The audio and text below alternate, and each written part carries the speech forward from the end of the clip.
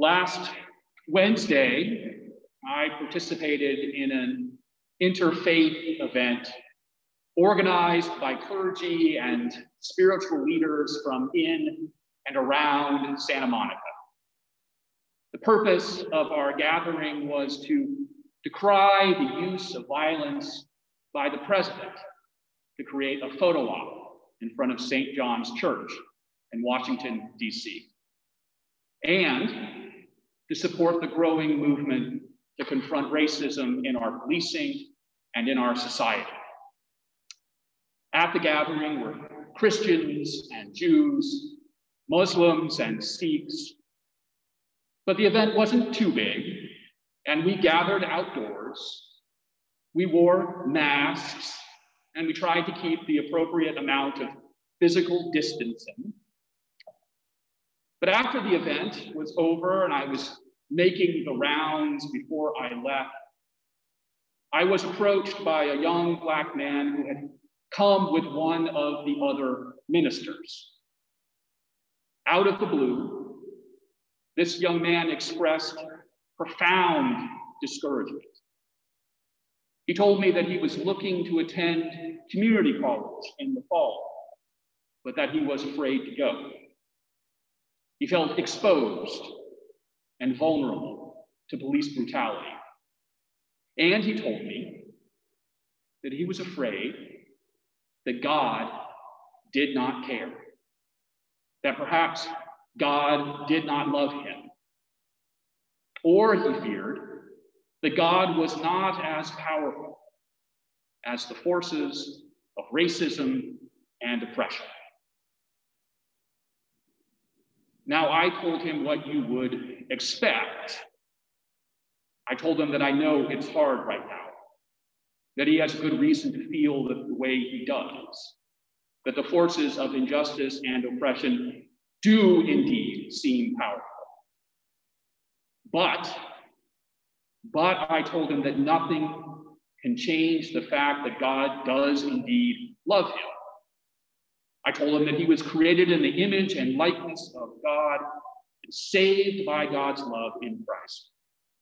I told him that God is more powerful than the powers of hatred and dehumanization, more powerful than the powers of sin and death. And when I knew that he was a Christian, I told him that we know that God loves us because of the life and death and resurrection of Jesus Christ. I told him that I would keep him in my prayers, which I have done. I wish I could say that I turned his dejection into optimism, but I don't know how convincing he found my words. Whatever the case, this young man and his fears stuck with me for a whole host of reasons. But one of the reasons that he stuck with me, beyond just my empathy for him as a suffering human being, was because of his worries about God. He illustrated to me once again that our ideas about God are important and foundational. He revealed to me that what we believe about God will shape our view of the world and indeed can shape the whole of our lives. Our ideas about God are of deep, deep consequence. William Temple, a 20th century Anglican theologian and Archbishop of Canterbury, felt that if our idea of God is wrong, then it makes us problematic and maybe even dangerous. If our ideas of God are wrong, then the more religious we get, the more dangerous we become to ourselves and to others. For Temple, it would be better for us to not believe in God than to believe in some versions of God. And I cannot help but think that Temple is right. If one's idea of God is racist or homophobic or misogynistic, then at least for the sake of others, if not for the sake of one's own soul, it might be better to not believe in God at all. Today is this funny day we call Trinity Sunday. Today is the day that we turn our attention to the fullness of who God reveals God's self to be. We lift up this fundamental doctrine of Christianity to proclaim that this doctrine is not esoteric gibberish, but is in fact good news, that it is gospel. To say that God is a trinity of persons in a unity of being is another way of saying that God is love, eternally and dynamically love. For the Christian, God is never just the source or the Father, but rather God eternally delights in giving God's self away or speaking a word with a capital W. This word enfleshed in a human life is Jesus, who responds to love with love. And the two, Father and Son, are eternally drawn together by the Holy Spirit. To quote the theologian Mark McIntosh, the Father pours out the divine life to the Son. The Son speaks and embodies this divine life. And the Spirit brings both together in passionate delight and love. To say that God is Trinity is another way of saying that God is love. And that is good news. This is good news because the love that is God is not closed in on God's self, but rather overflows into creation. God creates all that is seen and unseen in love. If we turn our attention to this morning's lesson from Genesis, then we see that the lesson proclaims that God creates the heavens and the earth, the plants and the animals, and even human beings in love. Again and again in the lesson, we are told that God calls all creation good and very good. Moreover, we are told that God created human beings in the image and likeness of God.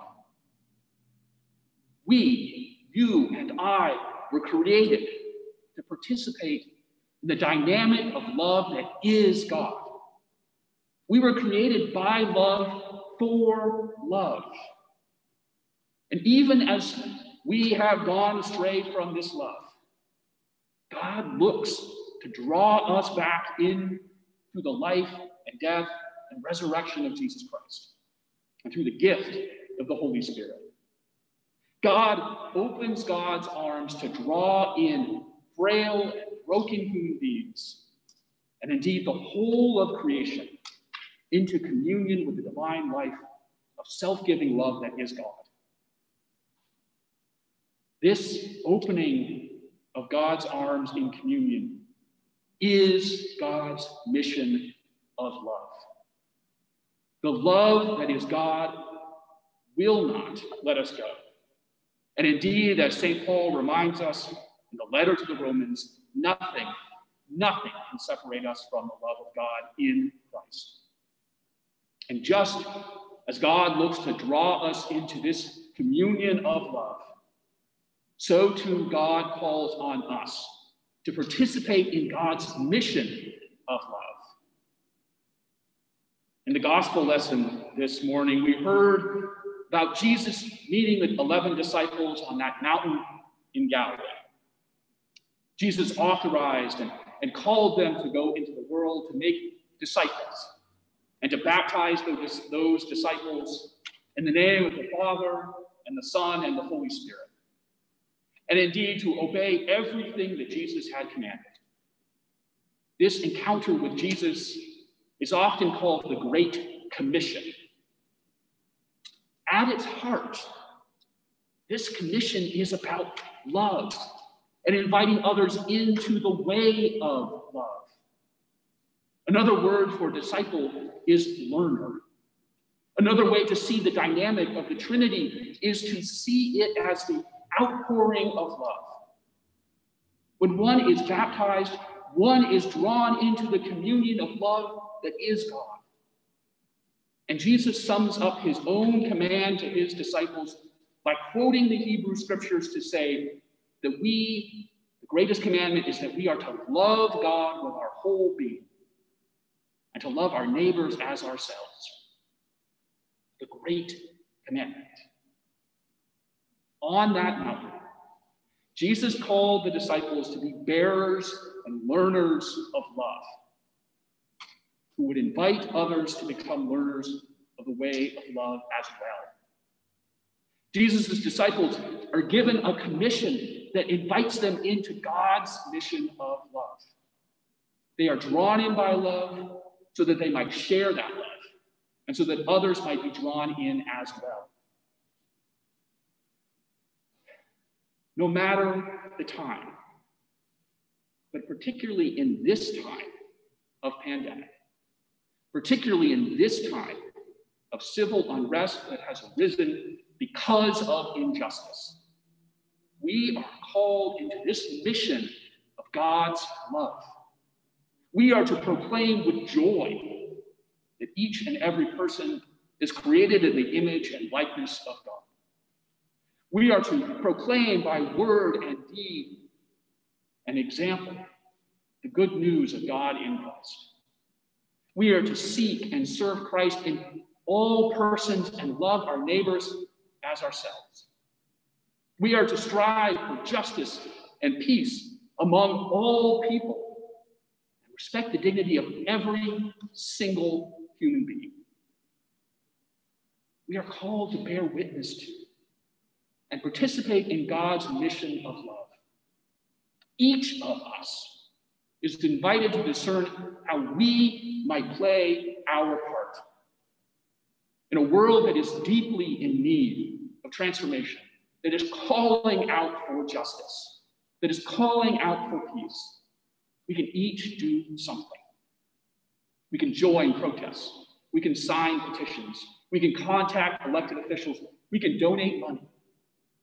There are so many ways to share in the task of creating a more just world. And each of us are called to play our part. Our ideas about God are critical. They form us and shape us. And if God is revealed as love, true dynamic love, then how can we not come to participate in that love? And indeed, if our idea about God is critical and if we believe that God is love, then that will only really matter. That idea will only really matter if it bears fruits and acts of love and care and regard. God calls each of us into mission. God's mission is love. Each of us are called into God's mission of love. Amen.